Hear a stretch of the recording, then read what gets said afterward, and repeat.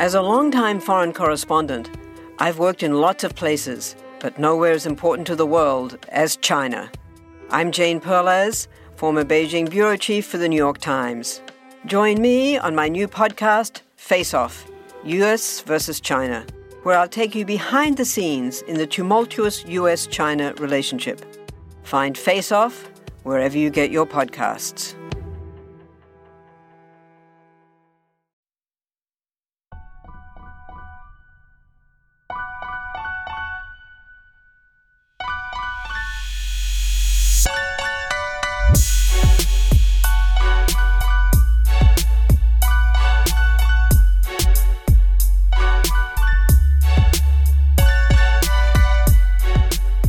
What's going on, guys? Welcome to another episode of Bro History. It's Henry Zamota and Danny Abdel-Jabbar. What's up, brother? How are you? Chilling, man. As per usual. Good to see you again so quickly. Yeah.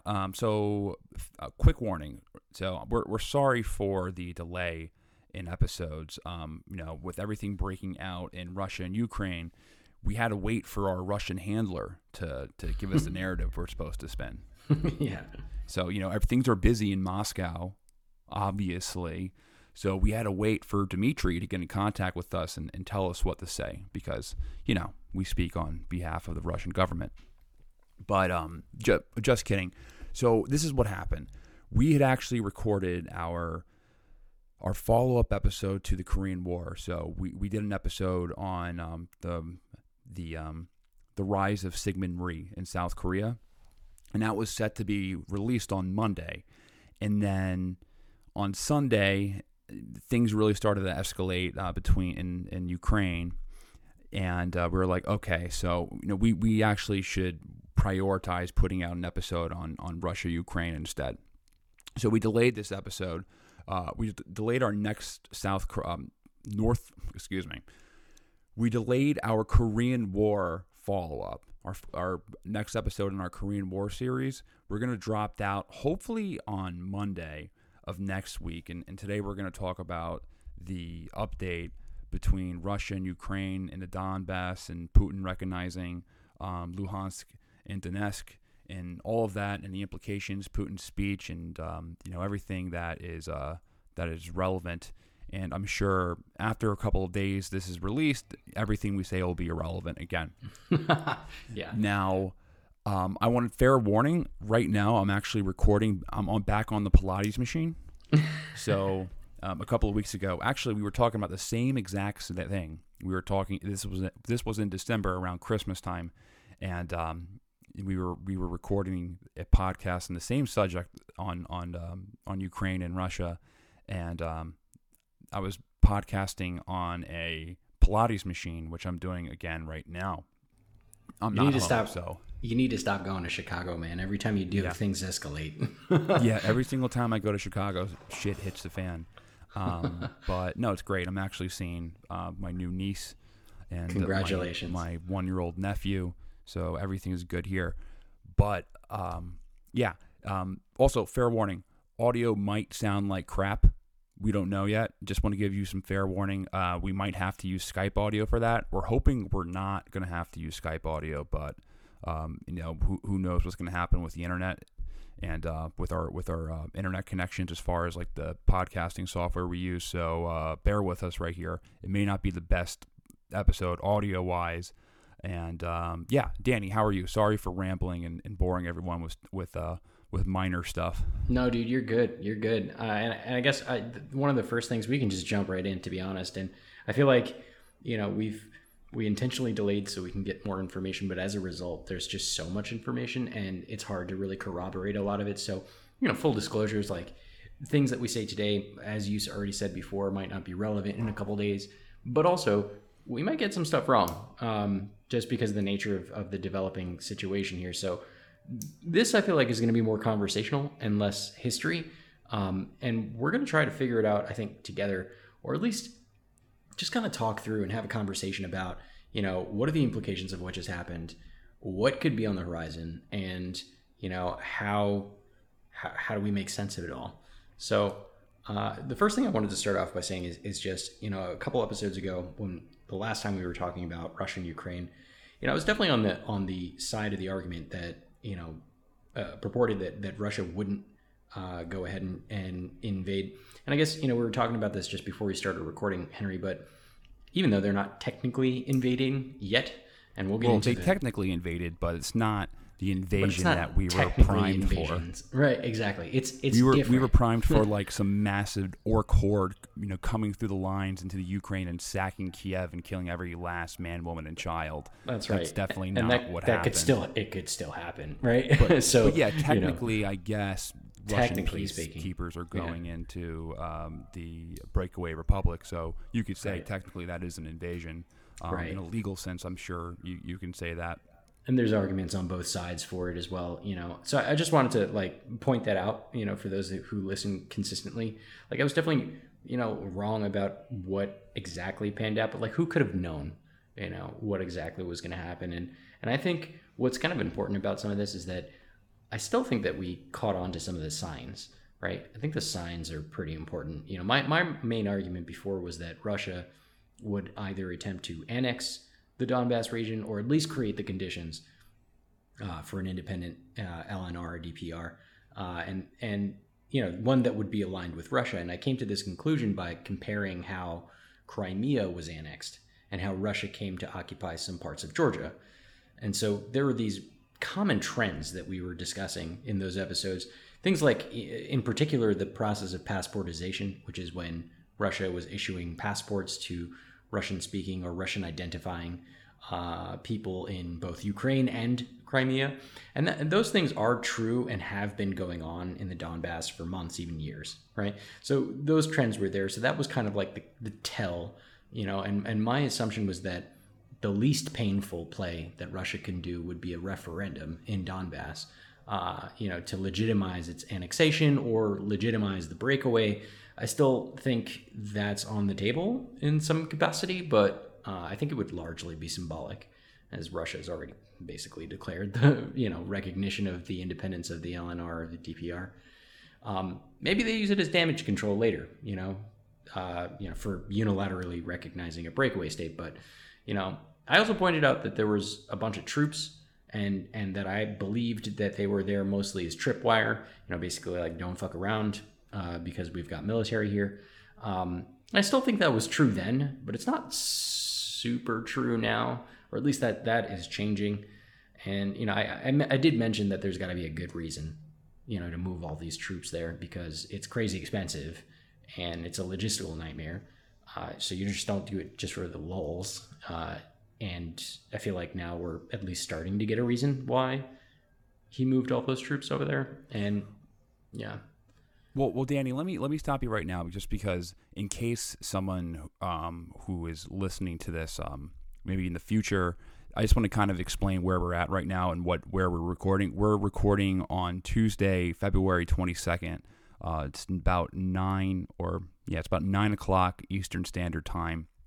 So earlier this week on Monday, Putin signed a decree recognizing the sovereignty of the breakaway republics of Donetsk and Luhansk, DPR and LPR, and then he ordered Russian peacekeeping operations in the breakaway republics.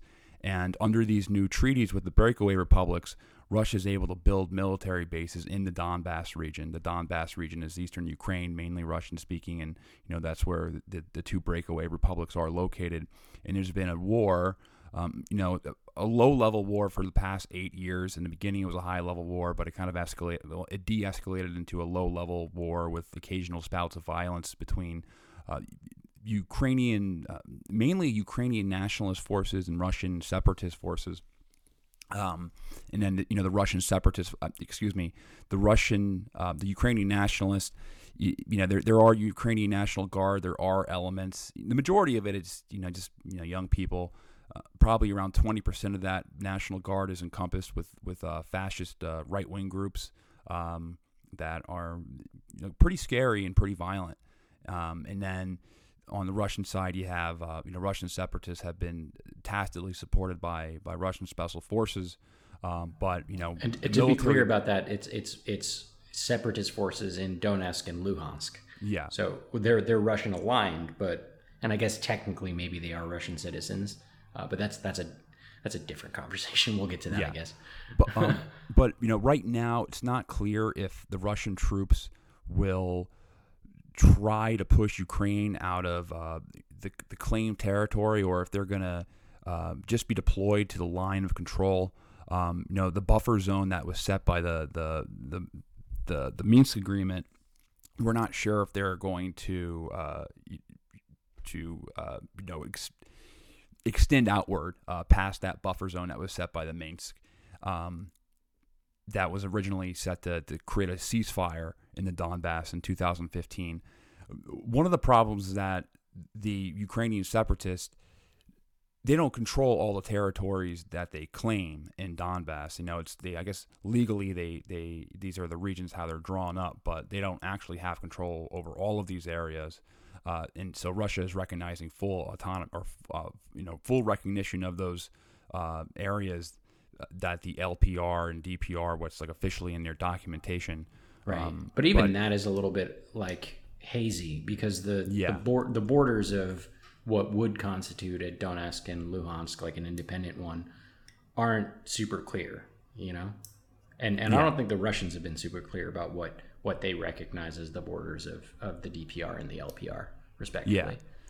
Yeah. And what immediately caused this was a renewed call by the DPR and the LPR for Russian recognition and military assistance amid a spike in violence that has really violations through the Minsk agreement that was supposed to stop violence and stop things like artillery shelling and things like that. Now, both sides are claiming false flag. I honestly refuse to really believe anything I hear on the ground right now, because I feel like pretty much everything I'm getting, I don't really have reliable sources in the breakaway republics right now. Most of what I've been watching has either been tilted way, way towards NATO's favor or way, way towards Russia's favor. So there's I'm no really not confident. Yeah, I don't really believe anything I'm seeing on the ground. So who knows? Like maybe what they're saying is right. There were Russian false flags. Maybe they were Ukrainian forces who were doing the shelling. There was a kindergarten that was that was shelled. That's really what sparked this conversation right now, when Biden was saying that, or when the Biden administration was saying that there was going to be a false flag. That's what they jumped out and said immediately. That's the false flag. Russia launched they blew up a kindergarten, and that's what they're going to be using as a pretext to do a full scale invasion in Ukraine. Maybe that's true. I honestly don't know. Maybe that will come out that there were Russian forces behind this, but I can see just as likely that these were Ukrainian security forces who did this.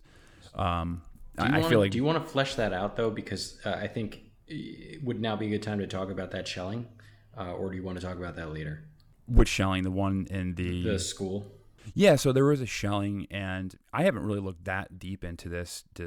I haven't honestly tried to see who did what yet. I've just kind of taken everything with a grain of salt and just assumed that. I honestly, my first assumption that it was Ukrainian nationalist forces, and I'm really just giving NATO the benefit of the doubt, or the Ukrainians the benefit of the doubt, which I probably shouldn't give them the benefit of the doubt. Yeah, you got to be careful with that. I'm just giving them the benefit of the doubt right now, but I don't really know. There was a kindergarten that, or a school building that there was a shelling, and it was all over the news. Both sides were claiming the other side blew it up. No one was hurt in there, thank God. There was no children that were hurt, but that was used as a pretext to really launch the increased.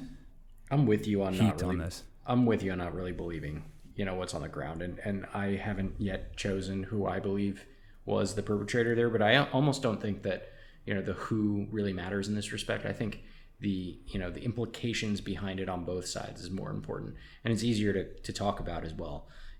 When you say that the Biden administration was jumping at the chomping at the bit, so to speak, when they got this report about, you know, the shelling of that school, and saying, aha, there's your false flag, right? The Russians blew up a school, and you know, they're going to pretend like we did it, or the Ukrainians did it, to give them justification. And I think talking about that justification and that narrative is important, or just as important as the who did it, because it helps you to understand what moves are being taken and what moves could be taken going forward. So when the Biden administration says the Russians did it, and they're going to use it as you know, their incentive or their casus belli to, you know, to do an invasion, basically what they're saying is that Russia is going to pin the blame on this school and the shelling of this school on Ukrainians or the West or literally anyone, right? And use that as a reason to say, hey, look how fucked up these people are. They're shelling schools. Like, we need to go in and save the Russian people. I think that's super important, right, to kind of think about. And that's not the only violation, though. There was a lot of violations. Of course, but this is just the one that's like on. That was the one that kicked everything off. That got on the news, you know. Yeah, that was printed in the New York Times, and but here's what makes me think that was a false flag. What makes me think it was a false flag is because the Biden administration over and over is like, there's going to be a false flag. There's going to be a false flag. When you hear about an attack in one of these separatist regions, that means it was a false flag. That means the Russians did it, which makes me think that maybe they did it. Yeah, right. Like, why would you keep on? How would you know that there was going to be a false flag? It's like he who smelt it dealt it before it was dealt. Which makes me trust them less. The fact that they kept on saying it. Yeah, hey, when you hear about this like awful thing that happens, it was actually the Russians pretending to be Ukrainian security forces so they can pretext their invasion. So which wouldn't surprise me, but it honestly wouldn't surprise me the other way around as well if it was Russian. You know, either scenario seems like a possibility. To be fair, for the last like week or more, both sides have been saying they're going to do a false flag. They're going to do a false flag. Yeah. You know? So while I totally agree with you, it makes me feel like mad sketch about you know, whether or not, you know, the Ukrainians of the West shelled this school. At the same time, Russians have been saying the same thing, and the separatists have been saying the same thing. Like, oh, they're preparing a false flag. They're preparing to, you know, do something to blame it on us. You know? Yeah. So, well, the separatists obviously want to draw Russia in to the conflict. Mm-hmm. So there is a motivation on the separatist side to shell the school. The Ukrainian nationalist forces, like the Ukrainian security forces, they obviously want to pull in the West, NATO, into the conflict. They want a reaction from NATO. Exactly. So there's obviously a motivation on the Ukrainian side. You know. So, yeah. So there's obviously there's a motive on both sides. Which is what makes this. Sorry, go ahead. Oh yeah, we're on Skype, so we might talk over a little bit. Someone on our Patreon shared with us a picture of some of the separatists, and one was pretending to lose his leg. Yeah. Did you see that? And then I did. It was actually you could see the prosthetic attached, so it looked like it was staged. A lot of things that I saw from the out of the separatist camp seemed kind of staged. Yeah. Yeah, just bird's eye view. They're basically just on both sides. Frankly, they're basically trying to find their reason to get their end goal achieved, right? And you outlined it perfectly. The separatists want Russians to come in and save them and prop them up, and the Ukrainians want the West to come in and save them and prop them up, right? And in that respect, I kind of feel like, you know, if we're talking about specifically Russia and the U.S., I don't think either country wants to do anything in particular. I think they're kind of feeling like they're forced to. Both sides, frankly. And that's what makes this, like, reporting on this and talking about this so hard, because there are so many motives. You know, this feels like an ongoing murder trial, you know, and we're putting all these witnesses on the stand, and there's just almost an equal amount on both sides of motivation to do wrong. So it just makes it that much harder. Well, what's interesting is that the response from the White House really wasn't that bad. Yeah, it was pretty measured. It was pretty light compared to what they were saying would be the consequences if there was a Russian invasion, right? Because this is all the papers I'm reading, what's coming out of mainstream press is that this counts as the invasion, and they said Biden said that there would basically be hell to pay. We wouldn't act militarily, but there would be horrible sanctions, and the sanctions that I saw really weren't that bad. They did automatically sanction the DPR and the LPR, so they can't do business with America. However, that goes without saying. That goes without saying because they don't recognize them as states. But as far as like the sanctions on Russia, they didn't really seem that serious. Now, the most serious thing to come out of it, and this is probably the U.S. making Germany do this, right, is that Olaf Scholz, he halted the certification of the Nord Stream pipeline that is supposed to bring natural gas from Russia to Germany. Right. Which means, this sucks if you're German. This means it higher sucks if energy you're prices. European in general, because it's not Germany was just on the receiving end, but a lot of that gas continues on. Yeah, this sucks if you're a European because it basically means higher energy prices and higher inflation, and it looks like the Germans are putting U.S. interest ahead of German people. Well, I mean, talk about another party that doesn't want to get involved. I mean, Germany and specifically Scholz, the chancellor there, they didn't want to get involved. They even said he was very not clear about whether or not the pipeline would be on the table as far as the sanction goes. And that was kind of like a last minute audible that they just pulled. I'm sure somebody got on the phone with him from the United States, probably the State Department. I doubt Biden called him, but that was pressure applied. They didn't want to get involved. They didn't even want to send weapons to Ukraine. They wanted to be largely neutral, So, I think this is kind of wild because these on the ground forces, both the Ukrainians and the separatists, are doing everything they can in their power to get what they want, and it seems to be working. Well, let's pull this back. We were talking about this the other day, like a month ago, the last time we spoke about Russia and Ukraine, that Olaf Scholz comes from the Social Democratic Party in Russia, and they have a long tradition of supporting better relationships with Russia. And from what it seemed like, he's their new chancellor.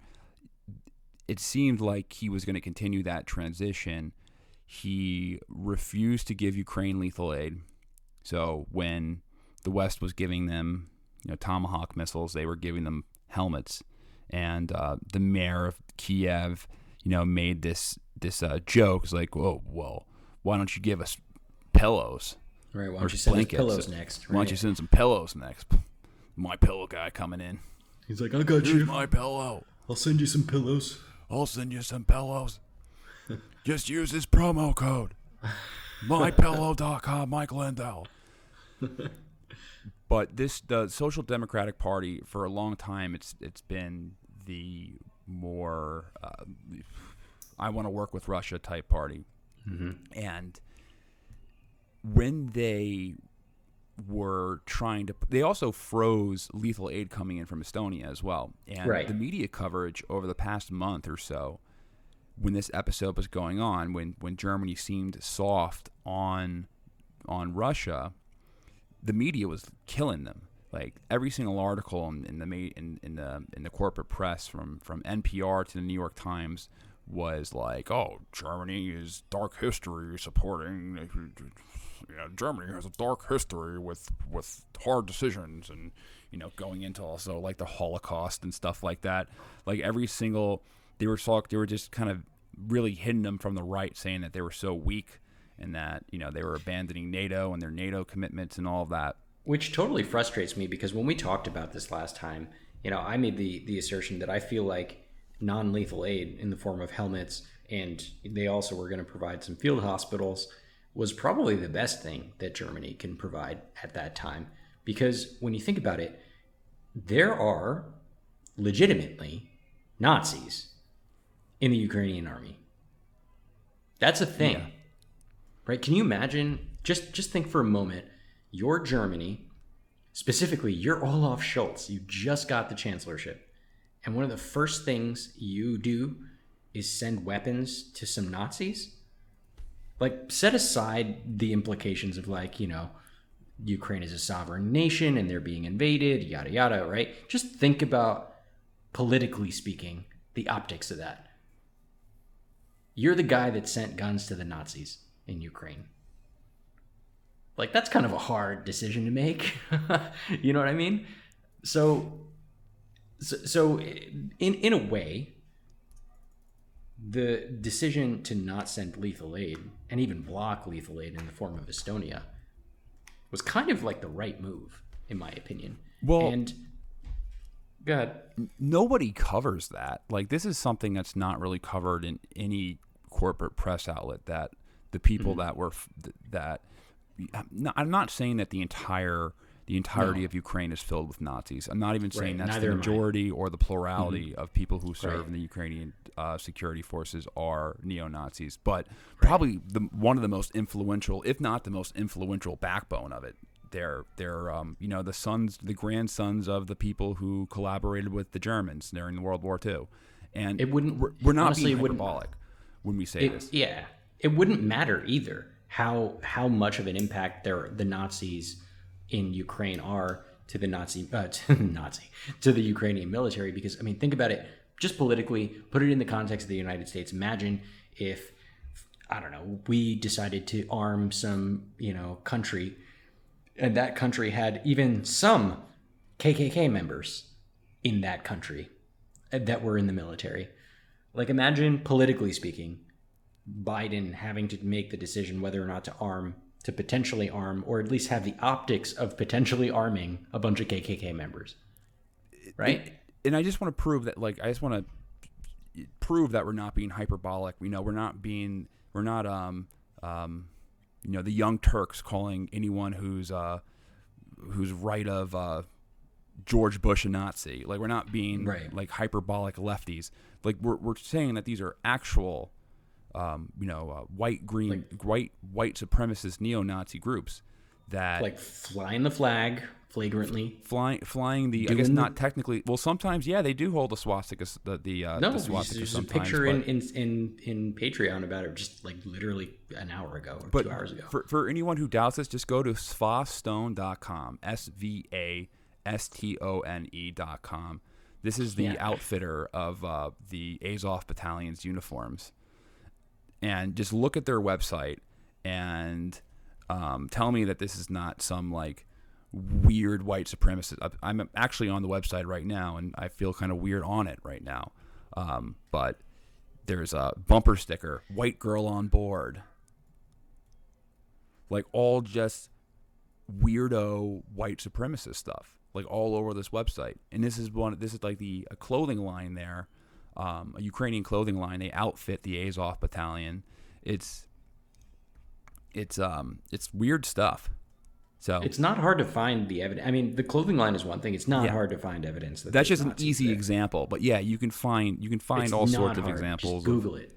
Like, they're not very quiet about it. And no, a good place to read about it would be actually BuzzFeed. BuzzFeed is actually, out of all places, and this is why I actually give BuzzFeed News they've written some horrible articles, like some really stupid stuff about Russiagate, but they've also have done some pretty good articles about the FBI and specifically right-wing groups. But they actually trace some right-wing groups in America and how they go to Ukraine to get training with these groups like the Fatherland and Right Sector and Svoboda Gang and all, like, these real fascistic militia groups in Ukraine that participated in the Euromaidan in 2014 that helped overthrow the democratically elected, you know, more pro Ukrainian president Yanukovych. So it's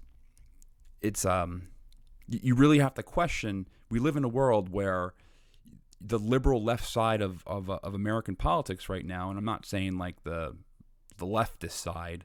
I'm saying like the liberal left kind of mainstream side. They call everyone Nazis, but at the same time, their policies is to support Nazis abroad, which is just mind-boggling. This is also a point that Putin brings up in the speech that he made recently. Yeah, I want to get to that. Put a pin in that, because I actually wrote some notes on this, because it was that speech on Putin, that speech that Putin delivered was very interesting, and wild. I've never seen him. Well, actually, no. He's actually delivered a lot of he's pretty articulate, and whenever he's trying to make a point, he always brings up a lot of histories. But I put a pin in that, because I want to go over that in more detail. Want to learn how you can make smarter decisions with your money? Well, I've got the podcast for you. I'm Sean Piles, and I host NerdWallet's Smart Money Podcast. On our show, we help listeners like you make the most of your finances.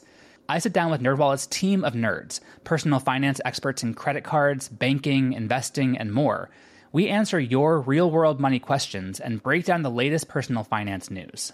The nerds will give you the clarity you need by cutting through the clutter and misinformation in today's world of personal finance.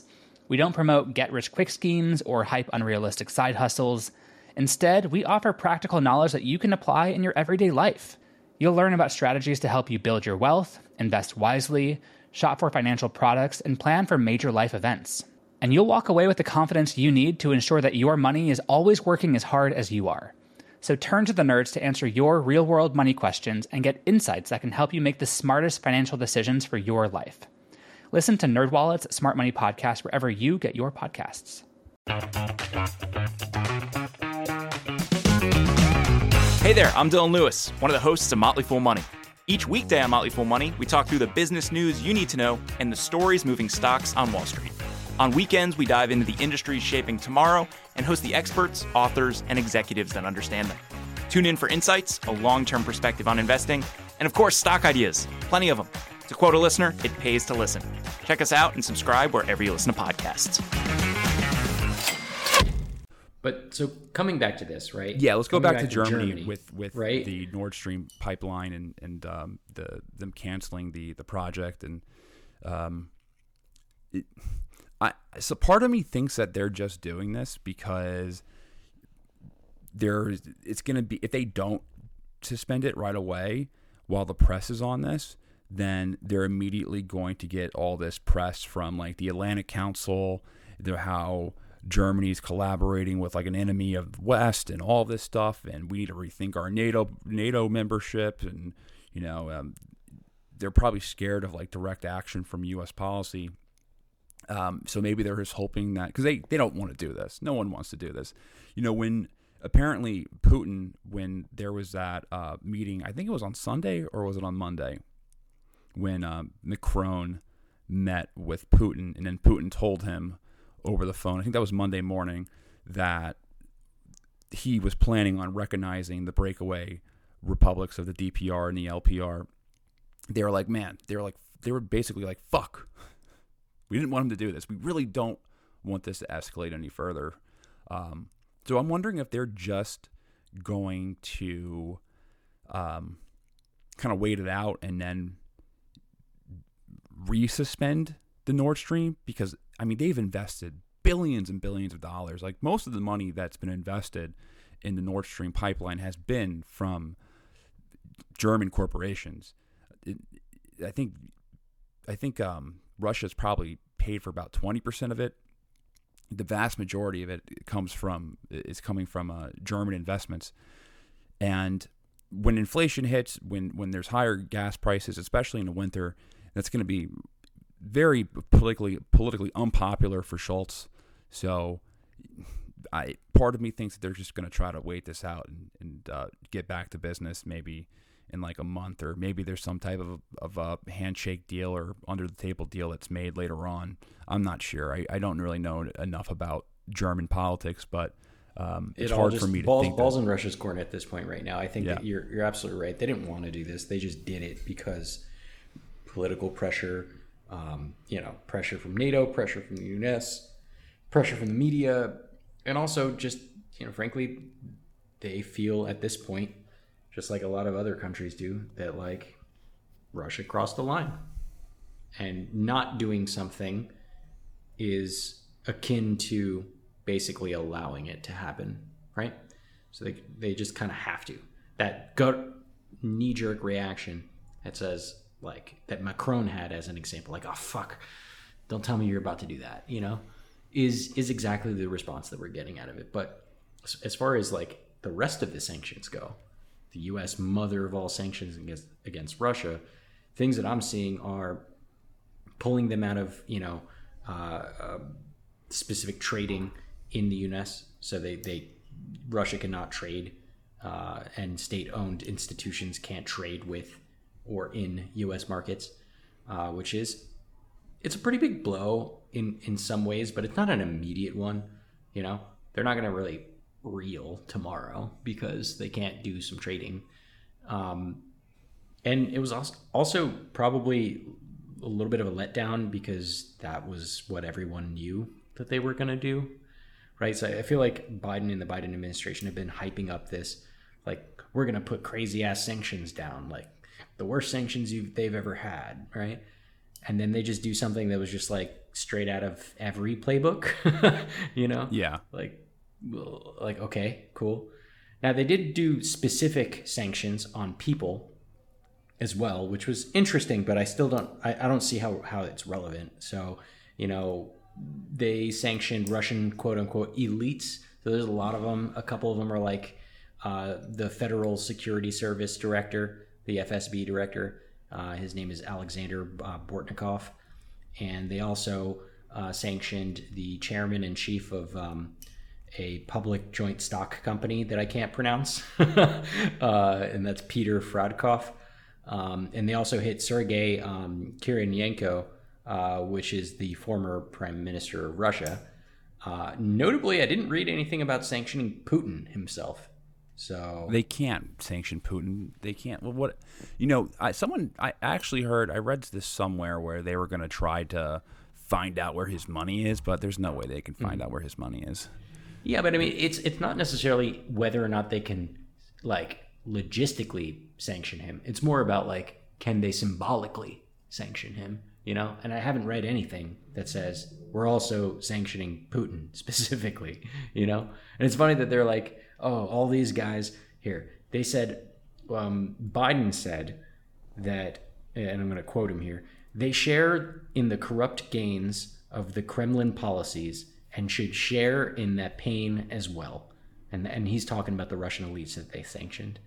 So it's like, okay, so shouldn't Putin also suffer that pain? well, here's the thing about sanctioning too many Russia is that there's a lot of Russian oligarchs that own a lot of real estate and assets in the UK, like a lot of Eastern European countries.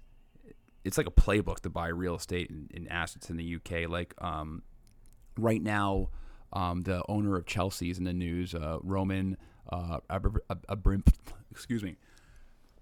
Abramovich. He is in the news right now. They're saying that he could possibly face sanctions, but I highly doubt it. I mean, there's just really not that much sanction damage you could really do to them. I think that's why it just seems so underwhelming. Yeah, and it's just like obvious, and apparently there's more, right? So Biden said, as Russia contemplates its next move, we have our next move prepared as well. And he also said, Russia will pay an even steeper price if it continues its aggression, including additional sanctions. And I'm just like thinking about the ones that they've already put in place, and it's like, all right, well, are you just going to name a bunch of other Russian elites that I don't know about, and you're just going to sanction them? Like, how is it, and maybe it's just my ignorance on, economics, but it seems to me that the immediate impacts of sanctioning both Russian state entities and Russian people isn't necessarily very painful, at least in the immediate term. Like, sure, over time, it's probably going to hurt. But like right now, what is it doing right now? I can even make the same argument for the Nord Stream pipeline. Like, yeah, canceling the project would suck for Russia. But how's that hurt them right now? like in this very moment. Yeah, it doesn't. It doesn't. It's a long-term thing. And who knows, like policy could change. I mean, most likely policy won't change, but it could change in the future. Especially if a Russian agent becomes president again, like the last Russian agent who was president. Trump. Speaking of him, though, he's pushing it right now. He was on I forget the exact podcast, but I was reading about this earlier. He was on a podcast on Tuesday today, or at least they released it today. I don't know when they recorded it. And he was saying how, Putin's smart. That's a smart guy. I know him. I know him very well. Like, he did the right thing. Like talking of Putin right now. And it's funny. It's just really funny because for a guy who has been accused of being like a Russian stooge, like, way to play into that, you know? Well, I don't think he cares anymore. No, of course he They've doesn't. already found out that the Steele dossier was complete bullshit, and Hillary Clinton was spying on his campaign, and it was so discredited. And I think he can say whatever he wants. And last time I heard him talk about Russia, he was just speaking in his narcissistic language. It's like, I got along with Putin. We got along. I was harder on him than any president ever in the world, but we got along. He never would have done that with me, but he knows Biden is weak and old. And I think probably where he was getting at was that, Biden's weak and old, so he can get away with what he wants. So he was smart to take advantage of the weak and old man. I think that's probably what he meant. Here's the actual quote, because I wanted to make sure I got this right. So he said, and by the way, this is in Trump, so if it doesn't make a ton of sense read out loud, then, it's Trump. All right, so he said, Putin declared a big portion of Ukraine as independent. Oh, that's wonderful, I said. How smart is that? And he's going to go in and be a peacekeeper. That's the strongest peace force. We could use that on our southern border. That's the strongest peace force I've ever seen. There were more army tanks than I've ever seen. They're going to keep the peace all right. Here's a guy who's very savvy. I know him very well. Very, very well. So, I don't know. There's just like so many. This is like weird and wrong on so many levels. But honestly, I don't necessarily agree with that completely. But I mean, I could see it. A lot of right wingers in America are kind of on that level right now. They're just like, we don't give a fuck about Ukraine at all. Like, who gives a shit? And honestly, I agree with them. I don't care about Ukraine. Sorry. But all right. I care about Ukraine. I don't want anyone to get fucked over, but I don't want American troops to be involved in it whatsoever. And I don't think they should. But you don't have to egg on Putin for it either. So, well, that's kind of where I draw the line. Let's talk about that more when we get to this. When we get to his speech. But another thing that I want to address some other things that happened. One being that the U.S. relocated their embassy staff out of Ukraine completely and into Poland. And now they're recommending Zelensky leave. That's not a good look, I think. Zelensky's done. I think his political career is ending after this. If he were to leave, he clearly doesn't really have power. He's like George Bush or something, like George Bush Jr. Mm. He's just a face. Yeah, I don't think he should leave, to be honest. He shouldn't leave because then he'll be seen as a coward. But right. They're recommending him leave and then have a government in exile. So what, run a government from a hotel room? Yeah, no. That's their advice to him? No, that's not a good idea. I mean, what's the worst that's going to happen to Zelensky? I mean, the worst that can happen is he'll be thrown in jail or put under house arrest. Because one of the reasons why I don't think we're there yet. one of the guys that Zelensky put in jail after he took power was friends with Putin, and was Putin's daughter's godfather. So there's some personal elements to that. I think you just put a special forces team kind of near him, and if he needs to get out because they're getting encircled, then he gets out. But like, not now. They haven't done anything yet. I mean, it's very unlikely that they would go after Kiev. Yeah. But we'll talk about that too. But like, they haven't done anything like there's they barely crossed into Ukraine. Barely. They haven't done anything yet. Why would he? Yeah, they haven't done. They're just putting peacekeeping forces in the east. They haven't crossed out of those those autonomous regions yet to be really considered like a blitzkrieg that would threaten his life. But who knows what can happen? So I found something on CSIS that I'd like to talk about later. But the short version of it is, if in fact they do decide to press on, it's going to take a really fucking long time for them to get to Kiev. They're not going to blast right through. So we'll talk about that later. But he doesn't have to leave right now, is what I'm saying, and he shouldn't. So something I want to talk about real quick is that, did you watch the emergency UN meeting? I didn't. No. Read about it. It was entertaining. To give you a gist of it, most countries, they condemned Russia. The countries that did not condemn Russia, they seemed pretty neutral. It was Brazil. Bolsonaro is mad at Biden because he hasn't had a meeting with him yet. So he actively said that he's like, all right, screw Biden, I'll meet with Putin. So I think it might be a little bit personal with him. Aww. Bolsonaro feels left out. Yeah, so he's like, I'll meet with Putin then. India, China. Now, I'm sure China did not. Well, first and foremost, when have you ever seen China and India on the same side of something? I know, right? That's weird. That's weird. Second of all, China, I'm sure they did not want Putin to recognize the DPR and the LPR, but Putin has a good sense that they're going to tolerate it at the very least. Mm-hmm. There goes another third party that didn't want anything to do with this shit. We talked about this when we were talking about, a new NATO, but for Eastern countries, right?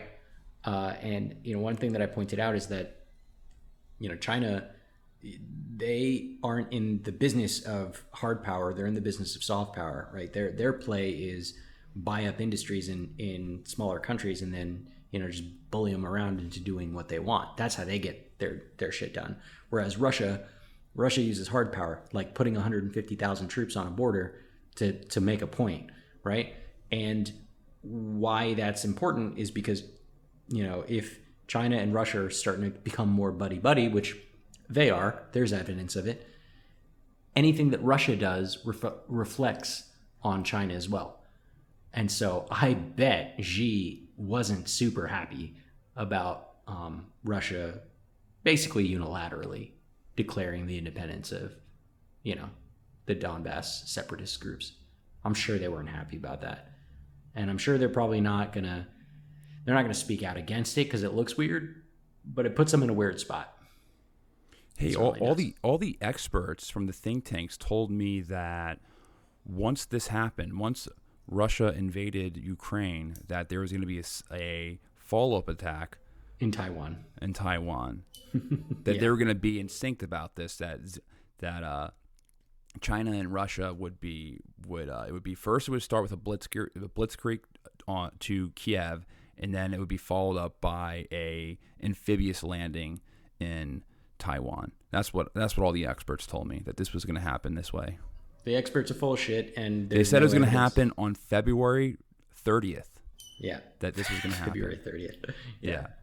That's when I'm predicting the invasion to happen, February 30th. They're full of shit, and but we'll know way ahead of time if China's planning on doing anything anyway. So much like how we saw 150,000 troops eventually pouring onto the borders, you'll see the same shit happen on the coasts, on that east coast of China, if they're trying to move into Taiwan. And they're not. It will be the same reaction from the U.S. too. They'll be like, "Don't you do that? Don't you?" No, they did it. We're gonna sanction you. What is the U.S. realistically going to do? There's no military solution to either scenario. There's no military solution that the U.S. can get involved in Eastern Europe. Just like there's really no military solution that the U.S. could use in East Asia. The only thing they can do is put political pressure on them, and it doesn't really seem to be working. Now, one last point on China before we move on, though. maybe China is letting Russia do whatever they want here to make them be the guinea pig for an eventual Taiwan thing. That there's your think tank. Well, I guarantee you that's going to be think tank material right now. When they start attack, because I don't think that there's going to be a escalation militarily from the United States at all. Mm-hmm. It seems very unlikely. As much as a dumbass Biden appears to be, he's not. He's been burnt so much by experience. He's not that crazy. So I doubt that. He's already said there'll be no military conflict in Ukraine, and you can kind of tell that he means it when he says it. Mm-hmm.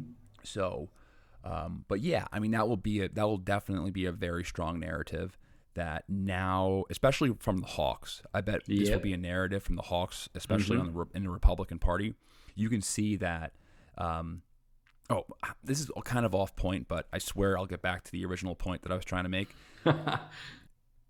So there's an article from Responsible Statecraft, also from The Intercept as well, that goes over the lobbying efforts from Ukrainian lobbyists in the U.S.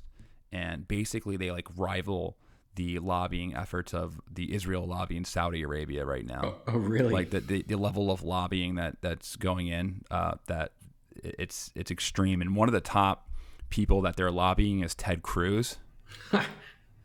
And Rand Paul sold him out the other day. They asked him about Russia, and he said, it's kind of funny. You see, he's like, it's interesting. The senators that are the most hawkish on Russia right now seem to be the ones who have the most business interest in closing up the Nord Stream pipeline from states that have the most business interest, meaning Texas. Right. So it was kind of funny seeing him throw him under the bus, which is great. Now, but that's definitely going to be a talking point from people like Ted Cruz, from people like not Josh Hawley. He's a little bit more reasonable. Tom Cotton, name a neoconservative Republican right now, or a really, really war hawkish Republican. That's going to be the talking point when they start battering them, and it's going to fall on deaf ears among their voting base right now, because it really seems from the conversations that I've had from my right wing buddies, they want nothing to do with Ukraine. But this is going to be the conversation. Biden capitulated to Vladimir Putin like he's Neville Chamberlain. Also, this is kind of how World War II started. Yeah, we'll get to that too. Yeah. Yeah, we were talking about this, not to sound alarmist, because I'm not trying to compare the two together, because I don't think this will be World War III, but World War II started because, or at least on paper, according to Hitler, it started because he was trying to protect the Germans in Poland. So it's kind of the same with Russia trying to protect the Russians and Ukraine. They say history doesn't repeat itself, it rhymes. Yeah. Well, I think the scenarios are different. However, I mean, there's a lot of elements that are pretty same, like national embarrassments, like, the fall of the Soviet Union is kind of akin in like Russia going through hyperinflation and they're just the real poor living conditions and the raping of their country's industries over the 30 years after the fall of the Soviet Union. It's kind of similar to the story of Germany after World War I and the national embarrassment. So you can draw parallels there. But the point I'm trying to make in a long-winded way, which I still haven't gotten to yet, is that this will be the Heritage Foundation talking points. Not just the Heritage Foundation. It will be from like every neoliberal to every neoconservative outlook that Joe Biden, he was weak on Russia. He's Neville Chamberlain, and this is going to embolden China to take Taiwan. The world is watching. We lost our credibility, and they're going to be talking about raising budgets. Of course, both parties are going to be like, "Oh, this is a great opportunity to raise our defense budget." Yeah. But they're also going to be talking about having a harder line with NATO in Eastern Europe, and this conversation with NATO, with Ukraine joining NATO, seems like it's never going to go away now. They're always going to be talking about that. Only if Ukraine was in NATO, this never would have happened. That will be a talking point. If only if Ukraine was in NATO, this never would have happened. I've already heard that talking point. Mm-hmm. If only Ukraine, like all over Twitter, if only Ukraine was in NATO, this never would have happened. And these people don't realize the absurdity of that statement, because this happened because of the possibility of Ukraine entering NATO. Ukraine could have been like Finland. Finland is not a NATO. They're kind of neutral. And Finland is the happiest country on earth, right? Like, isn't Finland, in all accounts, in terms of living condition and standard of living and a lot of other metrics, they are relatively better off than most countries. Yeah, no, I mean they definitely are. They could have been neutral, and it's funny thing about Finland is that they're starting to align much closer with NATO now in recent events, but that's just kind of complicating the issue. I agree, and we can kind of maybe this is a good segue to talk about Putin's speech. Yeah, right? Let's do that. Because let's he points, I think he has the other side of that coin, at least for the reasons why all this shit is happening. Yeah, I mean, whatever you say about Putin, he is an articulate guy. He's very well spoken. He can, just comparing Putin and Joe Biden, it is. All right, now you're starting to sound like Trump. No, I'm serious though. This is a serious comparison. Like, if you hear Joe Biden speak next to Putin, it's like Joe Biden's like, but he speaks like me, constantly. That's why I kind of have a little bit of a soft spot when he mumbles his words around. It doesn't make sense. I do the same thing all the time. But when he's when he speaks incoherently for like 2 minutes straight and doesn't and says things like that just make absolutely no sense, which happens a lot.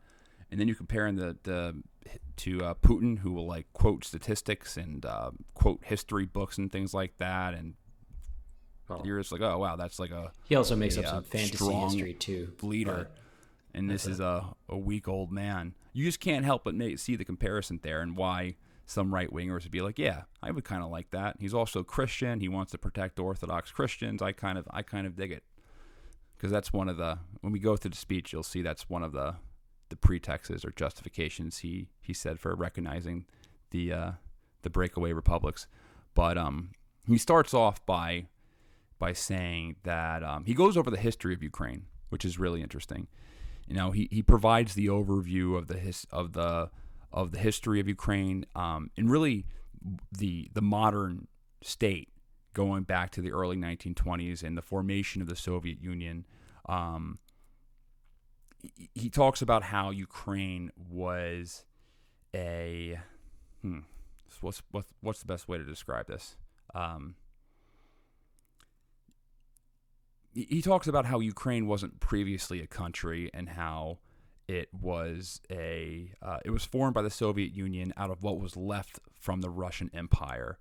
And he says that the communist regime granted the appearance of sovereignty within a confederated union to satisfy the nationalist ambitions of Ukraine in other states as well. So the whole reason why there was a Ukraine and there was like a Latvia and other Soviet satellite states is because they understood that they had to satisfy the differences or that the live peoples there, but they still wanted to have control over them in a centralized way. Mm-hmm. And this loose federation was gutted by the centralizing policies of Stalin through nationalization, because Stalin, what they would do is that they would send Russian speakers to dilute the the ethnic speaking population. So it's a classic playbook that goes back to like the ancient Assyrians. You know what I mean? Like, right, they would move people around, making sure that there would be no strong unity among linguistics or cultural identifiers. So Russia did that to Ukraine. And it's the reason why a lot of Ukrainians hate Russians, because of the history of the Soviet Union and you can call it ethnic or not, cultural genocide. Mm-hmm. And then he talks about after World War II,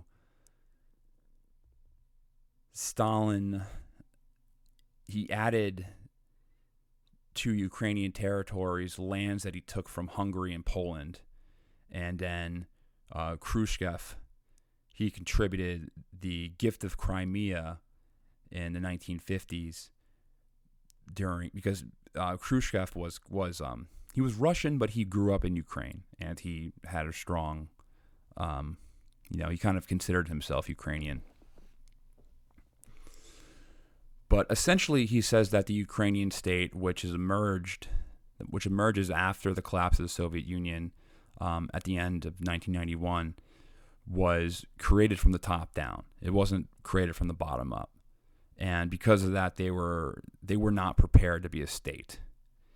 And then he talks about how, they're hijacked by oligarchs in the 1990s, just like how Russia was. And then they were also hijacked by foreign interest, which is also true.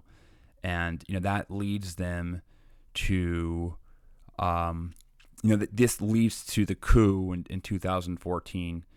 And he says together with the neo-Nazi militants, they were trying to build a Ukrainian identity based on rejecting everything Russian. And that's why it's Ukraine's policy to de-Russify Ukraine, to root out the Russian language and root out Russian culture, because that's the first thing that happened after Yanukovych was overthrown. They passed a law to outlaw the Russian language, and that's when the Russian-speaking East, Crimea and the Donbass region, were like, hell no, you're not doing this. Screw that. Because those are the people that elected Yanukovych, the guy who was overthrown. So, imagine if a voter base, their guy is overthrown in a coup. They're going to be pretty unhappy. And that's what leads to... I want to talk about this because, there's a lot, and this is something that I need your help with here, Henry. This is a very selective, if not very fabricated version of Ukrainian history. And it's not entirely wrong, but it's like leaving out so many things. It feels really good to be productive, but a lot of the time it's easier said than done, especially when you need to make time to learn about productivity so you can actually, be productive. But you can start your morning off right and be ready to get stuff done in just a few minutes with the Inc. Productivity Tip of the Day podcast. You'll hear advice on everything from how to build confidence to how to get the best night's sleep. New episodes drop every weekday, and each one is 5 minutes or less, so you only have to listen a little to get a lot more out of your weekdays. Listen and subscribe to Inc. Productivity Tip of the Day wherever you get your podcasts. That's Inc. Productivity Tip of the Day wherever you get your podcasts. We all know how important it is to keep your eye on the money, and not just your own. To follow trends, track financial situations, follow gains and losses, check out the Yahoo Finance podcast. Every day, we'll give you a quick overview of the latest market and financial news that you need to know. You'll be able to hear about the biggest headlines in the business world in 3 minutes or less, right after markets close. It's perfect to listen to while you make another cup of coffee or work out a new budget. Check it out now. Listen to Yahoo Finance wherever you get your podcasts. That's Yahoo Finance wherever you get your podcasts. And it's making an assumption, and the assumption is that Ukraine isn't a state because Ukraine was created by the grace or by the mistake, as Putin would put it, of Russia granting it, a semblance of sovereignty and end quote, creating it top down, as if people who identified as Ukrainians didn't exist there, as if the Ukrainian language wasn't a thing, or that Ukrainian culture wasn't a thing, as if the Ukrainian people that lived in Ukraine didn't present a threat to the Soviet Union such that the Soviet Union decided to import a bunch of Russian-speaking people into the region of Ukraine. I think it's so selective and so perverse of a history. And I understand why he frames it this way, right? He's trying to make a point to delegitimize Ukraine so that, any actions that the Russians do aren't, don't come off as like this, one sovereign state invading or, being belligerent towards another sovereign state. Like, I get why he's doing it, but it's just wrong. It's just inaccurate. It's not correct. And more to the point, and I think this is really important for me, is that even if he was 100% right about the history of Ukraine, and it was created top down, and, Ukraine is a fabrication. It's a thing now. It's a thing with people who actually want to be a thing now. Yeah, but at the expense of the other half of the population. And what he's getting at is he's not denying the existence of Ukrainians. No one's denying that. What he's saying is that because it was created from the top down, it wasn't like this organic nation that it wasn't this organic nation that was created. And because of that, that's why they have all the problems that they have today. That's why they're having a civil war. Because it wasn't this organic nation and all these things in there. And he points out that they were victims of the Soviet Union. Like, he's not praising the Soviet Union when he says that. He said that he's basically saying that they were really screwed over. But because of all these reasons, XYZ, the forced migrations and all these horrible things that have happened, they became a state that wasn't prepared. They became a ill-prepared state. They weren't ready for statehood, and that's why they're having all the problems. But he's using that argument to justify unilaterally recognizing a region that is, legally speaking, Ukraine. Well, he's not using that argument. He's saying that's the reason why what they're doing is today, because the argument that he's using to justify his recognition of the breakaway regions is not just because they had a mixed, a crazy history. He's saying that they're committing atrocities against the Russian-speaking population in Ukraine. First and foremost, if you listen to Putin and his beliefs, we've talked about this before. He believes in the tribune people. So the tribune people thesis is the belief. Triune. Sorry. Yeah. Basically, he believes that all Eastern Slavs, so Russians, Ukrainians, Belarusians, are one overarching community. So, Kiev is kind of like a sacred city in Russia because that was basically the first major state, the first major Slavic state that appeared in the first millennia, and the princes of the Kievan Rus, they're the eventual kind of heirs of Moscow and the state of Russia. But Slavic society, or these Slavic countries, they started off the Dnieper River in Ukraine, so they kind of hold that as a holy place.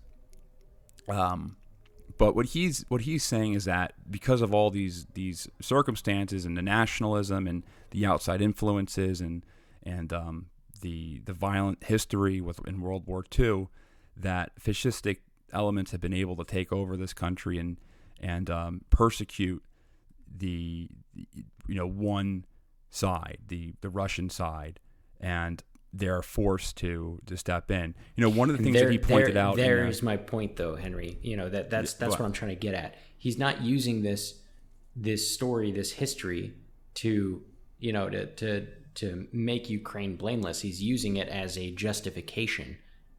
He's using it as he didn't tell this story just for fun or to give us all a history lesson.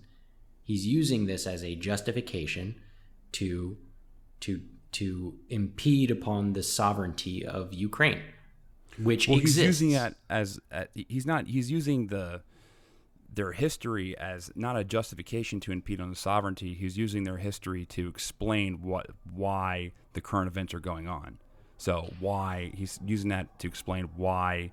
I feel like we're talking past each other here. You know, like again, yes, he's explaining why the situation is current on the ground, but he's not explaining that just to explain it. That's the setup. He's smart. He's trying to set the tone. The tone is that Ukraine was not ready to be a state of its own, and it got infiltrated by so many other people, and now they're doing all these bad things to Russia. ... That's why we got to go invade. You know, this is the point that I'm trying to make. I disagree fervently with the idea that Ukraine was, you know, it might have been written on paper and the borders were established by a top down, but that is his arguments completely forego any and all Ukrainian national identity.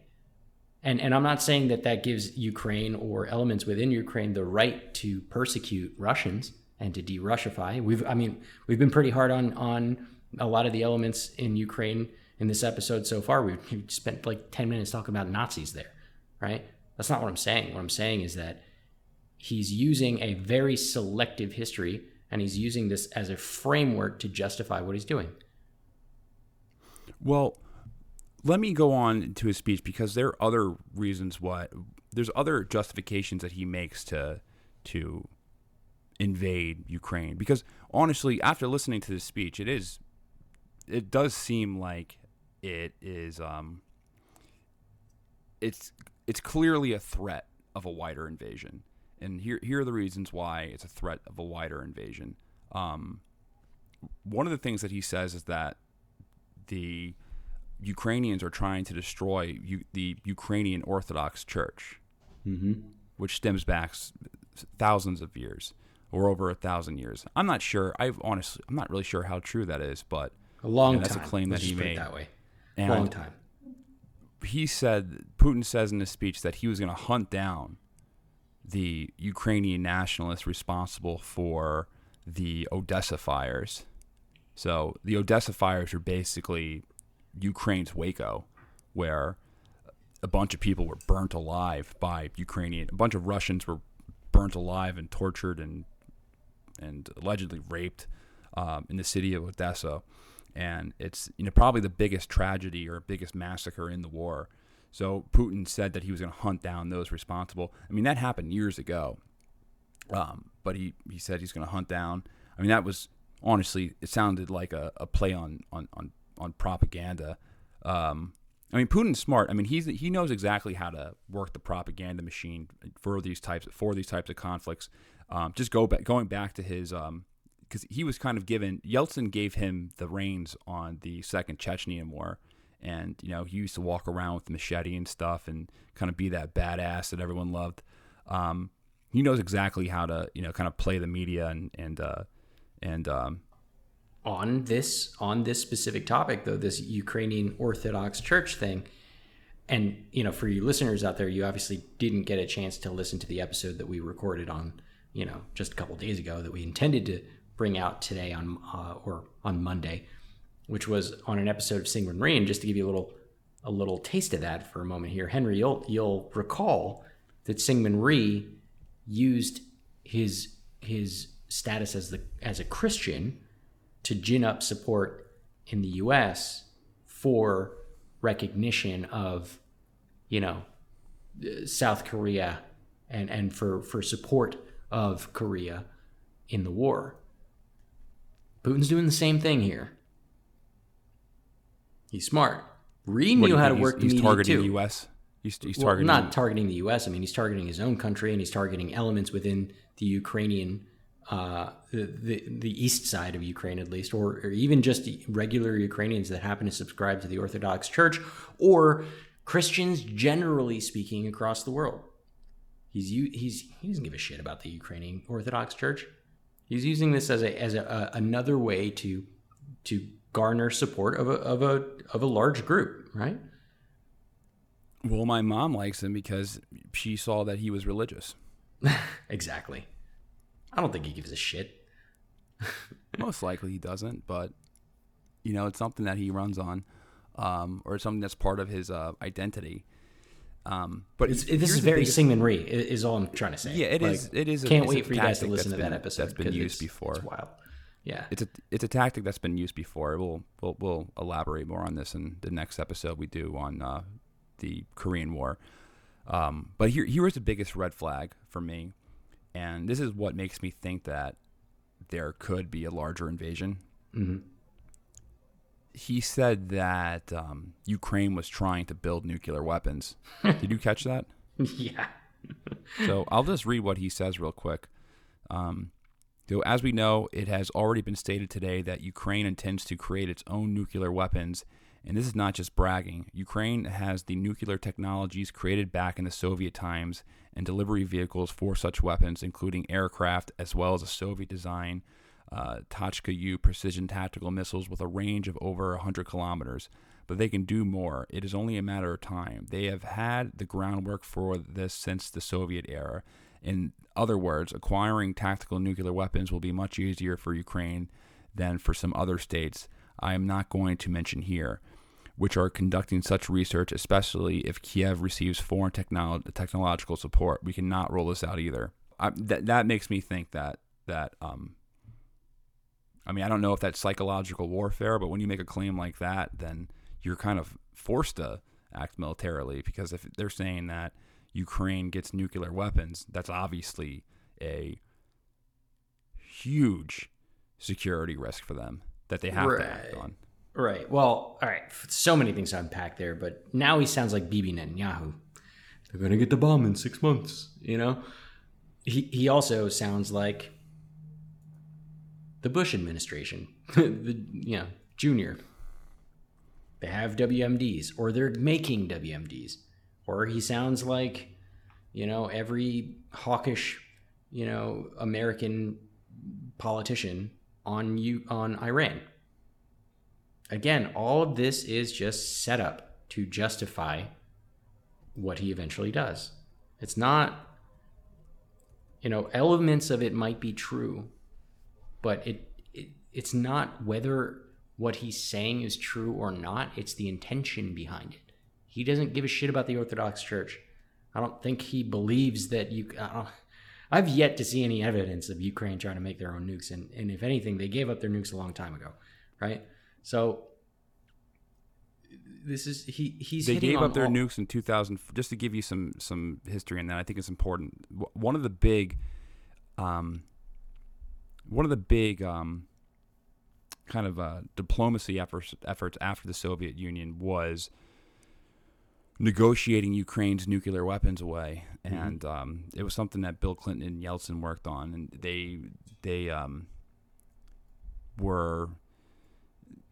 they signed the trilateral agreement of nuclear weapons, and it stated that basically they couldn't, for Ukraine to be inserted into the modern world, that would be something they'd have to get rid of, and they did. Mm-hmm. And now look what happened to them. I think it's way better for the world that they don't have nuclear Of course. weapons. I'm not justifying proliferation. I'm just saying, right? Kim Jong-un's over here taking notes. Now they're like, oh, fuck.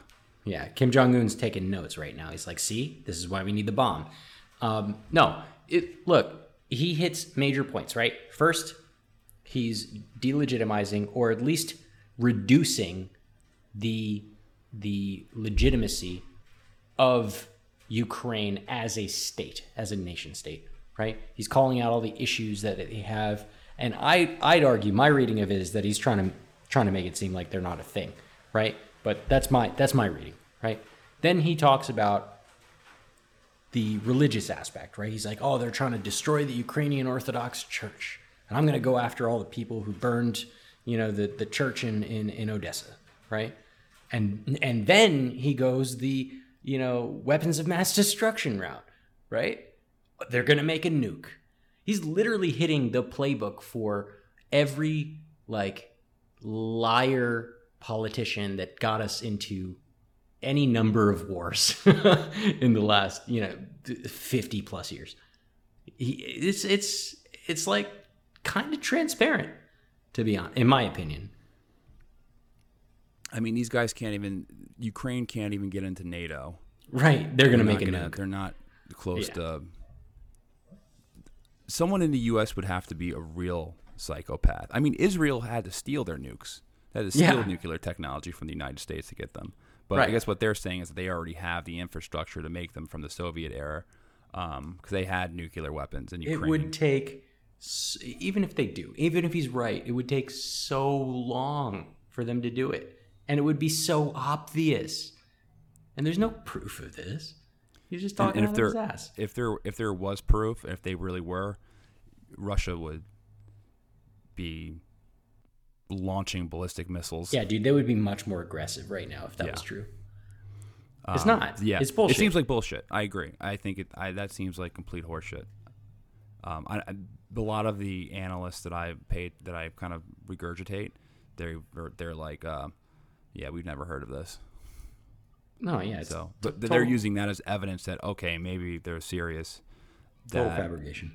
That this is that they're really trying to prime the Russian population for an all-out invasion. So that could be. I mean, that's the biggest red flag. Like as far as like evidence of why, or argument of why you would say, okay, I think they really are going to go balls to the walls, is because of that. They were also talking about getting rid of NATO infrastructure in eastern Ukraine as well. So those are other reasons why you could really, think they're going to do this. Well, I want to talk to you about something that we recently did an episode of series on the Yugoslavian wars, and everyone's saying that this is reminiscent of Georgia. I think this is more reminiscent of the Balkans War.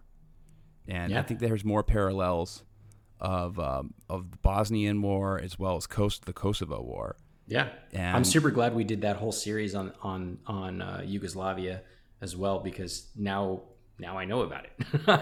Yeah. Well, so just a short story. So after Bosnia, Yugoslavia, our audience who listens to us all the time knows about this. Or you may know about this anyway, but Yugoslavia was consistent of a bunch of republics, and after they broke up, they all went to war with each other essentially and got their independence. Bosnia, they seceded from Yugoslavia. When they seceded, the Serb population anticipated that they would be discriminated against in this new state. So Bosnian independence. It sparks an independence movement within Bosnian borders of the Serbian minority. And, according to the U.S., all the support that the Serb-dominated Yugoslavia gave to the Serb minority in Bosnia,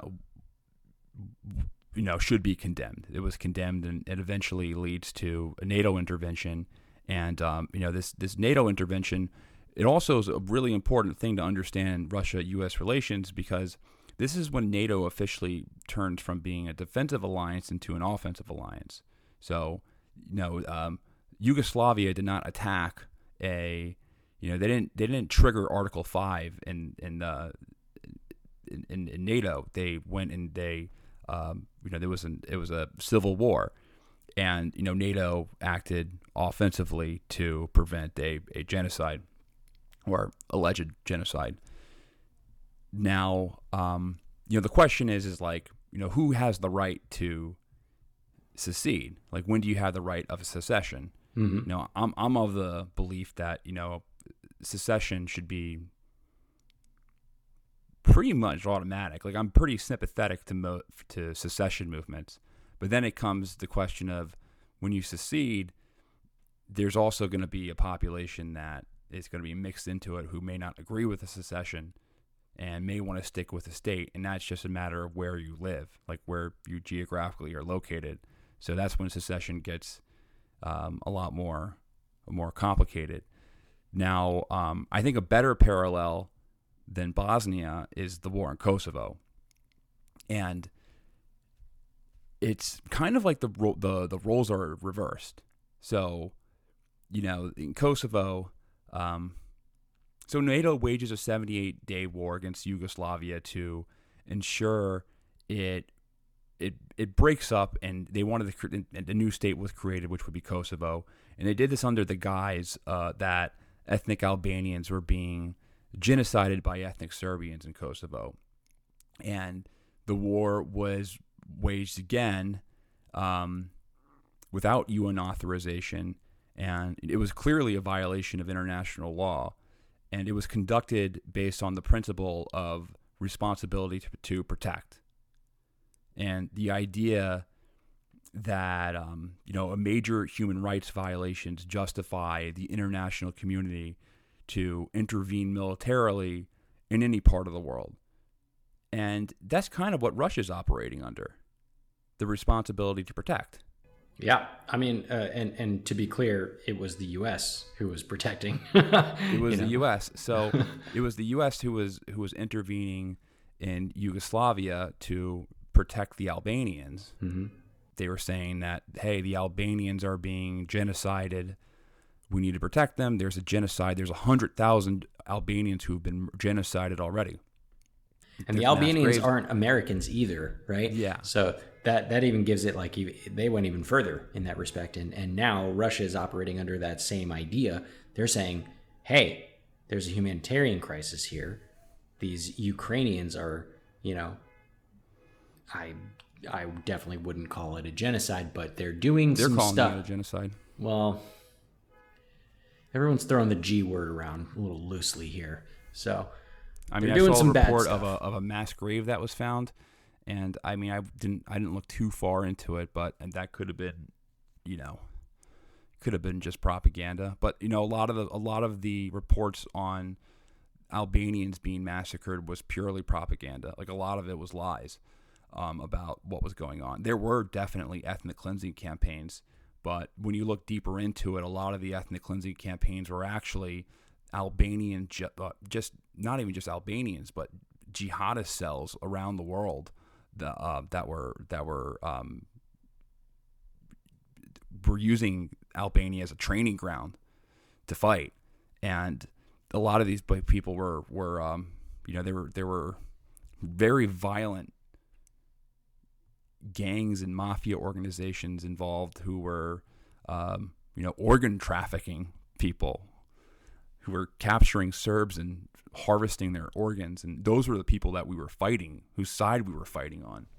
Right, and in this case, Russia is saying, let's call it like cultural genocide. I want to not use the G word. I wouldn't call it genocide. Just like genocide nowadays is completely overused. Yeah. I mean, genocide is used on Uyghurs, and is China a totalitarian state? Yes. Are Uyghurs being forced into vocational camps? Basically, what China's trying to do to the Uyghurs, they're trying to knock the Muslims out of them. They're trying to knock the Muslims out of them. You know what I mean? Like, they're not actively genociding them. Like, the word genocide. Well, let's call it cultural cleansing then, right? Yeah, cultural cleansing is a much better word. But the word genocide should be reserved for actual genocide. We're going into villages and we're killing every single man, woman, and child. Right, because that's what genocide is. So let's call it cultural cleansing, right? I think we can all agree that there's probably a little bit of cultural cleansing going on, right? On the part of the Ukrainians towards Russians specifically. And Russia sees this as they're saying, hey, we have a responsibility to protect, and an even greater responsibility to protect Russian citizens or Russian speakers, right? It hits even closer to home. Because when we were over in Kosovo and in Bosnia, none of those people were American, but we helped them. So they're making the same argument here, or they're going under the same modus operandi, right? That's their MO. Yeah. It's it also, since they're akin to each other, they're both Russians. It's that the connection with those people is much higher than us with the Albanian Muslims. Now, what's another parallel is that To this day, Kosovo is still not recognized by. Yeah. They're not recognized by China. They're not recognized. Of course, they're not recognized by Russia. They're not recognized by Spain. They're not recognized by Mexico. They're not recognized by Brazil. A lot of countries still don't recognize Kosovo because it was kind of made in this weird, illegitimate way. Like other states went ahead and essentially crafted it. Both Bosnia as well as Kosovo. Well, let's relate. That's what's going on here. I just looked it up. That there's 3 countries that are supporting the or has officially recognized LNR and DPR. It's Syria, Russia, and then what? You know what? Belarus Syria's not even recognized on them? there. Syria hasn't officially declared it. They're expressing support for it, but they haven't officially done it. You know, so for LNR, Luhansk, right? The people who support them are Russia, Donetsk, who's the other actor in this, and hold on, I forgot the third one, but it was just and South Ossetia. Oh, okay. Which is itself not like an internationally recognized, thing. So, and then for Donetsk, can you imagine who are the 3 people who officially recognize them? Same people, right? Luhansk, Russia, and South Ossetia. Yeah, it's going to be weird. I don't understand how these states really survive in the long run, unless they're just complete. I mean, look, Russian vassals. Which look, I guess because I don't want to pick and choose like who should be recognized and who shouldn't, right? Because there are definitely, arguments for all sides, and I tend to agree with you. I'm typically on the side of, if you're a group of people and you want to be a thing, and all the people that you have, or at least the majority of the people that are with you, have decided you are a thing, then who is anyone else to tell you that you're not, right? But my problem with this is that Russia has decided to unilaterally declare them as independent. Now, of course, they declared themselves as independent a long time ago, but well, they've been asking Russia to do this for a long time. That's right. But there's no international community that is like, hey, yeah, let's do that. It's just themselves, Russia, and another separatist group that isn't internationally recognized. Now, I'm not trying to delegitimize, Luhansk and Donetsk here. I'm sure they have very, very, good claims to this. And frankly, just because of the cultural makeup of it, I think it probably makes sense for them to be independent of Ukraine. But with that being said, they're doing this all wrong. It should have gone by the way of Crimea. They should have had a referendum. This way, at the very least, they've had referendums. They've had a bunch of referendums, but Putin has never recognized them. And so, what makes They've been trying. What makes Putin want to? What makes Putin want and the referendum to recognize them now? The referendum wasn't for independence. The referendum was in Crimea was to become part of Russia. Was to become part of Russia, right? And then they've had referendums to become part of Russia, and Putin has said no. And now suddenly he's saying, okay, fine. He's not saying yes. He's saying that we'll recognize you as independent countries, but you're not Russia. Right. So have they had They're a referendum Russia, to say that they're independent? Not. What's that? Have they had a referendum to say that they're independent? Yeah. Well, they declared independence after. Well, declaring independence and doing a referendum is 2 different things. There's a group of people who are in charge of Luhansk and Donetsk, or at least that put themselves in charge of Luhansk and Donetsk, that say that they're independent. But does that necessarily reflect the will of the people? Well, I'm not sure. I'm not an expert on the ground there, but yeah, well, that's an open question for me, to be very honest. Because I'm sure there are some people who don't agree. You're never going to get a complete majority. Of course not. But at the very it made me uncomfortable that Crimea was annexed to Russia. But what made me okay with it in the end was that it was a referendum. People did vote on it. People did vote overwhelmingly to be in Russia, and most of them are Russian. And historically, they were Russian, right? So, when I look at it that way, it just makes me feel like, all right, well, they say that they are Russian, so who am I to say that they're not? And I feel the same way about Luhansk and Donetsk, with the exception of I don't like the idea of Russia being the judge, jury, and executioner of whether or not states form or not. That shouldn't be his or Russia's decision. It should be the decision of the people that live there. And if it's true, as you say, that they've had referendums to be independent, and I'm just missing this information, then that's fine. But it still brings up the same questions that I have in Crimea, which is that Ukraine's independence, their constitution dictates that you can have a referendum to leave the country, but that the entire country has to also have a say in it, because it affects everyone, not just the people that are in the region. And so the fact that nobody's willing to engage in a dialogue about whether or not Luhansk and Donetsk should be their own thing, and I mean this on both sides, both the Russian and the Ukrainian side, and all of the other parties that are involved. Nobody actually wants to talk about what people want, and everyone's just exercising their power over what should happen. And that's what makes me super uncomfortable about this situation. We're doing it all wrong. Yeah, I mean there were referendums in 2014 for their independence. So there were votes on independence in both breakaway republics.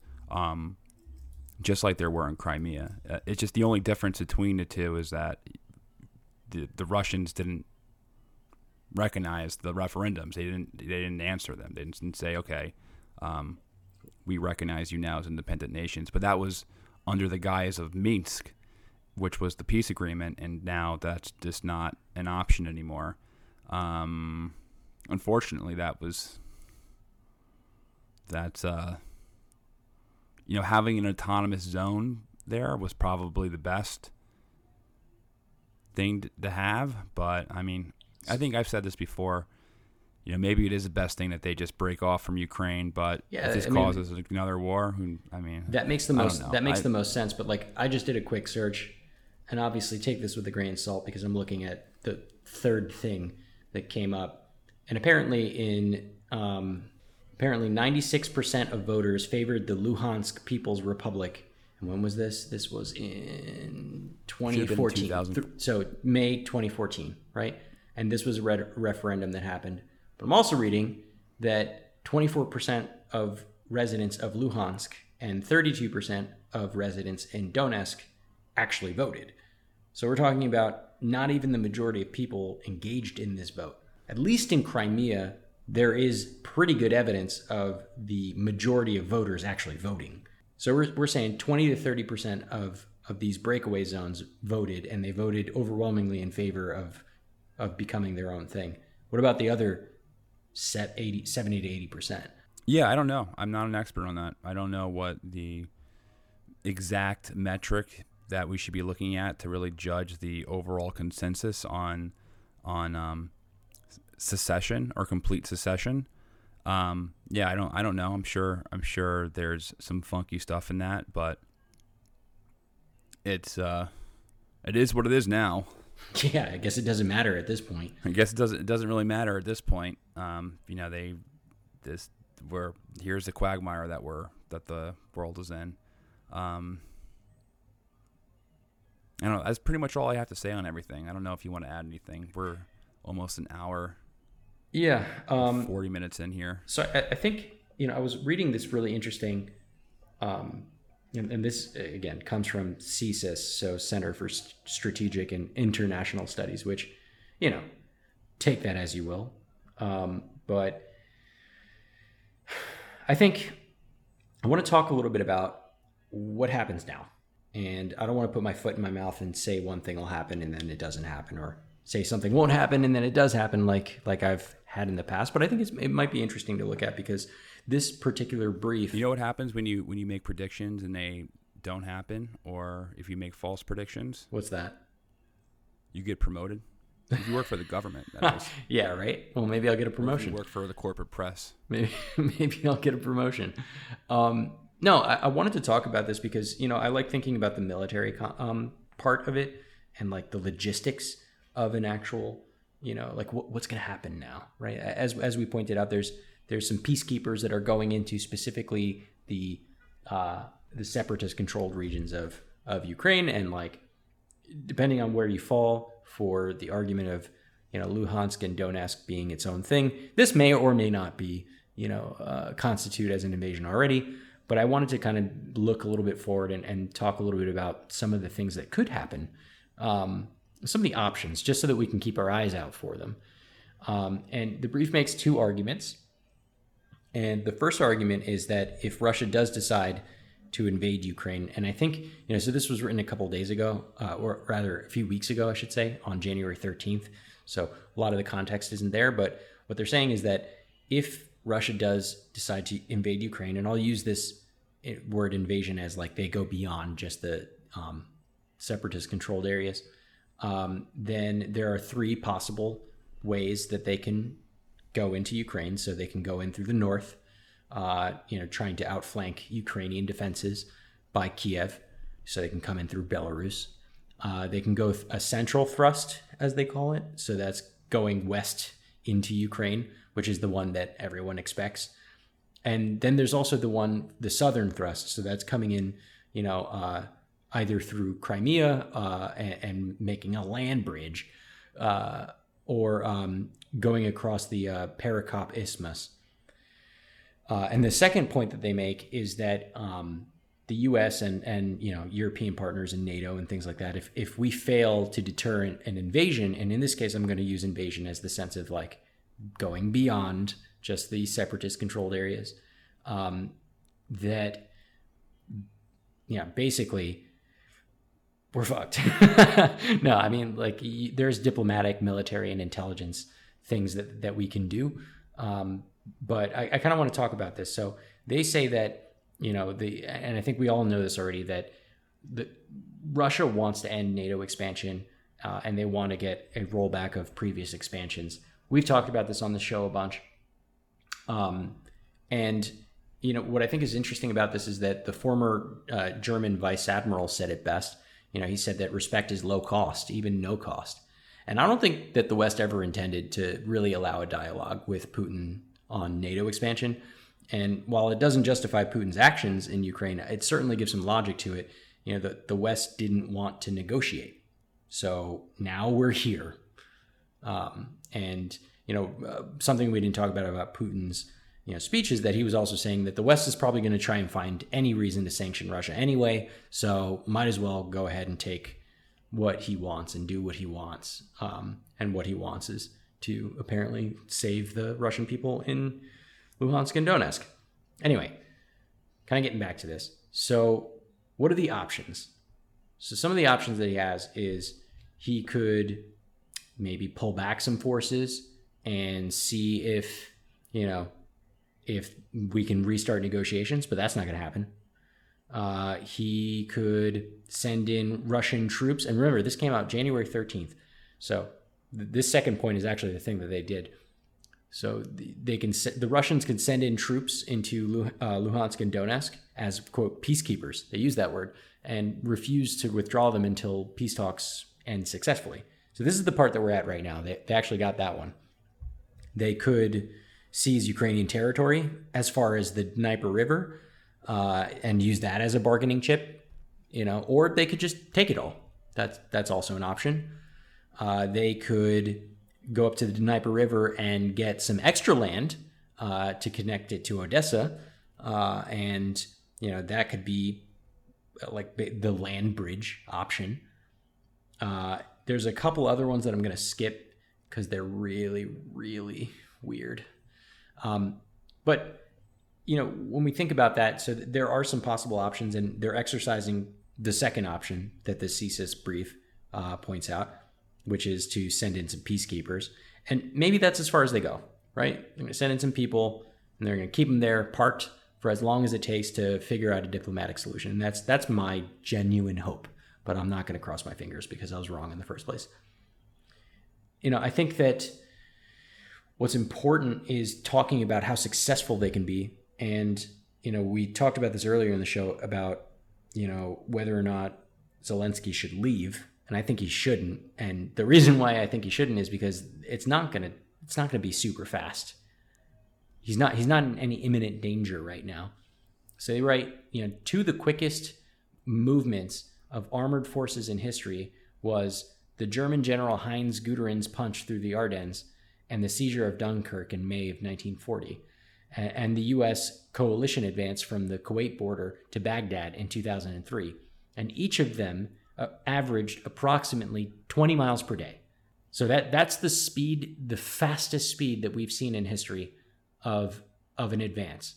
And now they also point out that in this case, we have a determined foe, which is Ukraine and Ukrainian nationalists, in winter conditions with limited daylight, which would significantly reduce the rate of advance, right? And they also write here, and this is kind of a cool little bit. So an invasion that begins in January or February would have the advantage of frozen ground to support the cross-country movement of large mechanized forces. It would also mean that this is the double-edged sword of this part. It would also mean operating in conditions of freezing cold and limited visibility. So it's now end of February, so we're kind of in March. So we have to look at the March option. So should fighting continue into March, mechanized forces would have to deal with the infamous Rasputitsa, or thaw. In March, frozen steppes thaw, and the land again becomes at best a bog, and at worst a sea of mud. Winter weather is also less than optimal for reliable close air support operations. That's so important because, we are starting to see more light, which means we're starting to thaw. It's getting warmer. Of course, it's still fucking freezing cold outside, but, by means of weather, it's not favorable conditions for a rapid advance. So when I think about this, I think Zelensky's in no immediate danger. I think Kiev is probably in no immediate danger. But then again, I've been wrong before. I just think it would take a while. And they have about 250 miles if they go the west route from Russia to Kiev. 250 miles is a long time. It would take days, weeks even, depending on the conditions. Yeah, man. I don't know why. I mean, if he left, it would just be I think it already is the end of his political career, but he would just seem like the biggest coward on the face of the universe. I guess when you say they would go up to the Dnieper River, mm-hmm. I mean, the Dnieper River is pretty big. A lot of it extends out east into Ukraine. It kind of zigzags throughout the country, and Kiev is on the most western part of the Dnieper River. Did they say that they would go all the way to Kiev, fortify the entire river? Or that was one of the 6 options that they present, military options that they presented for him. But they also point out that the Kiev and Dnieper River crossing are 150 to 200 miles from the Russian border. So it would take several days of fighting to get there, and the likelihood is that they would have to stop and resupply, and command and control gets really crazy in between. So they pointed out cases of when Russia's historic ability to field projected power on the ground. And they talk about the Battle of Berlin in 1945, which was the largest, combined arms operation, which is, land and air, right? And they also talk about in 2008, the Russo-Georgian War, but that was only 5 days long. And it was half the amount of Russian soldiers that they have potentially to field here. And then they also talk about Syria, but they specifically talk about that the majority of the ground forces were Syrian ground units or Lebanese Hezbollah or just other militia fighters, but not Russian numbers. And, they're pointing out that, if there's 120, 150,000 soldiers that they have to field, right, that the logistics of this would break down pretty quickly, because they're not tested in fielding that many people on the ground for fucking 80 years, or more, It's hard, man. It's not an easy task. And with the weather conditions, it doesn't look great either. Yeah, man. I certainly just don't think that a large-scale invasion is going to happen either. it's most likely going to be limited to the breakaway republics, if anything. I mean, that's what just going back. You know, when I said that, you know, I did not think that there was going to be an invasion of Ukraine, but I also stated the case of Colonel McGregor, Douglas McGregor, and this is what Douglas McGregor was going to said was going to happen. He kind of predicted the entire thing. So, I guess when in doubt, I said this the other day actually in our Patreon group. Someone asked like, "Hey, do you really think it's going to happen?" I said, "I don't think it's going to happen. Anything can happen." But what worries me is Douglas McGregor still thinks it's going to happen, and I guess Douglas McGregor was right. But I gotta run. It's getting late here. Okay. And I have there's babies in the other room. All right, everyone. Thanks for listening to another episode of Bro History. So our next Korean War episode, I guess it should come out next Monday. We'll figure it out. But I mean, who knows? If something else happens, maybe we'll stick to covering this. But we'll be back soon. We again apologize for the wait. And then if you want to support the show, rate and review the podcast. That is the number one way to support the show. You can rate us on Apple. You can rate us also on Spotify. And then if you want to support us more, you can join our Patreon account where you get access to our Slack.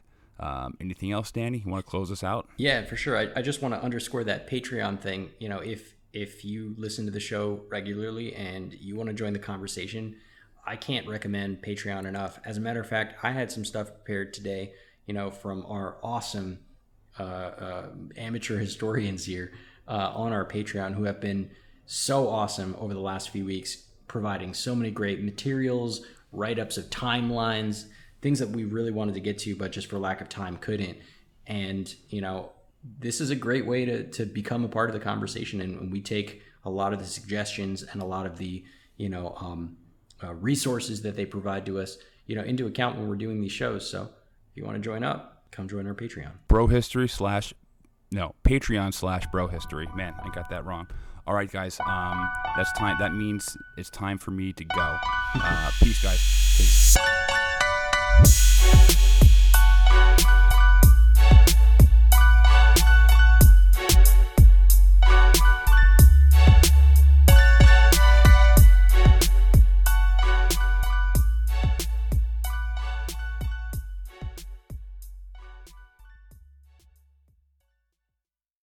Want to learn how you can make smarter decisions with your money?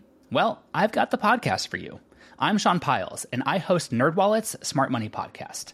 Our show features our team of nerds, personal finance experts in credit cards, banking, investing, and more. And they'll help you make the most of your money while cutting through the clutter and misinformation in today's world of personal finance.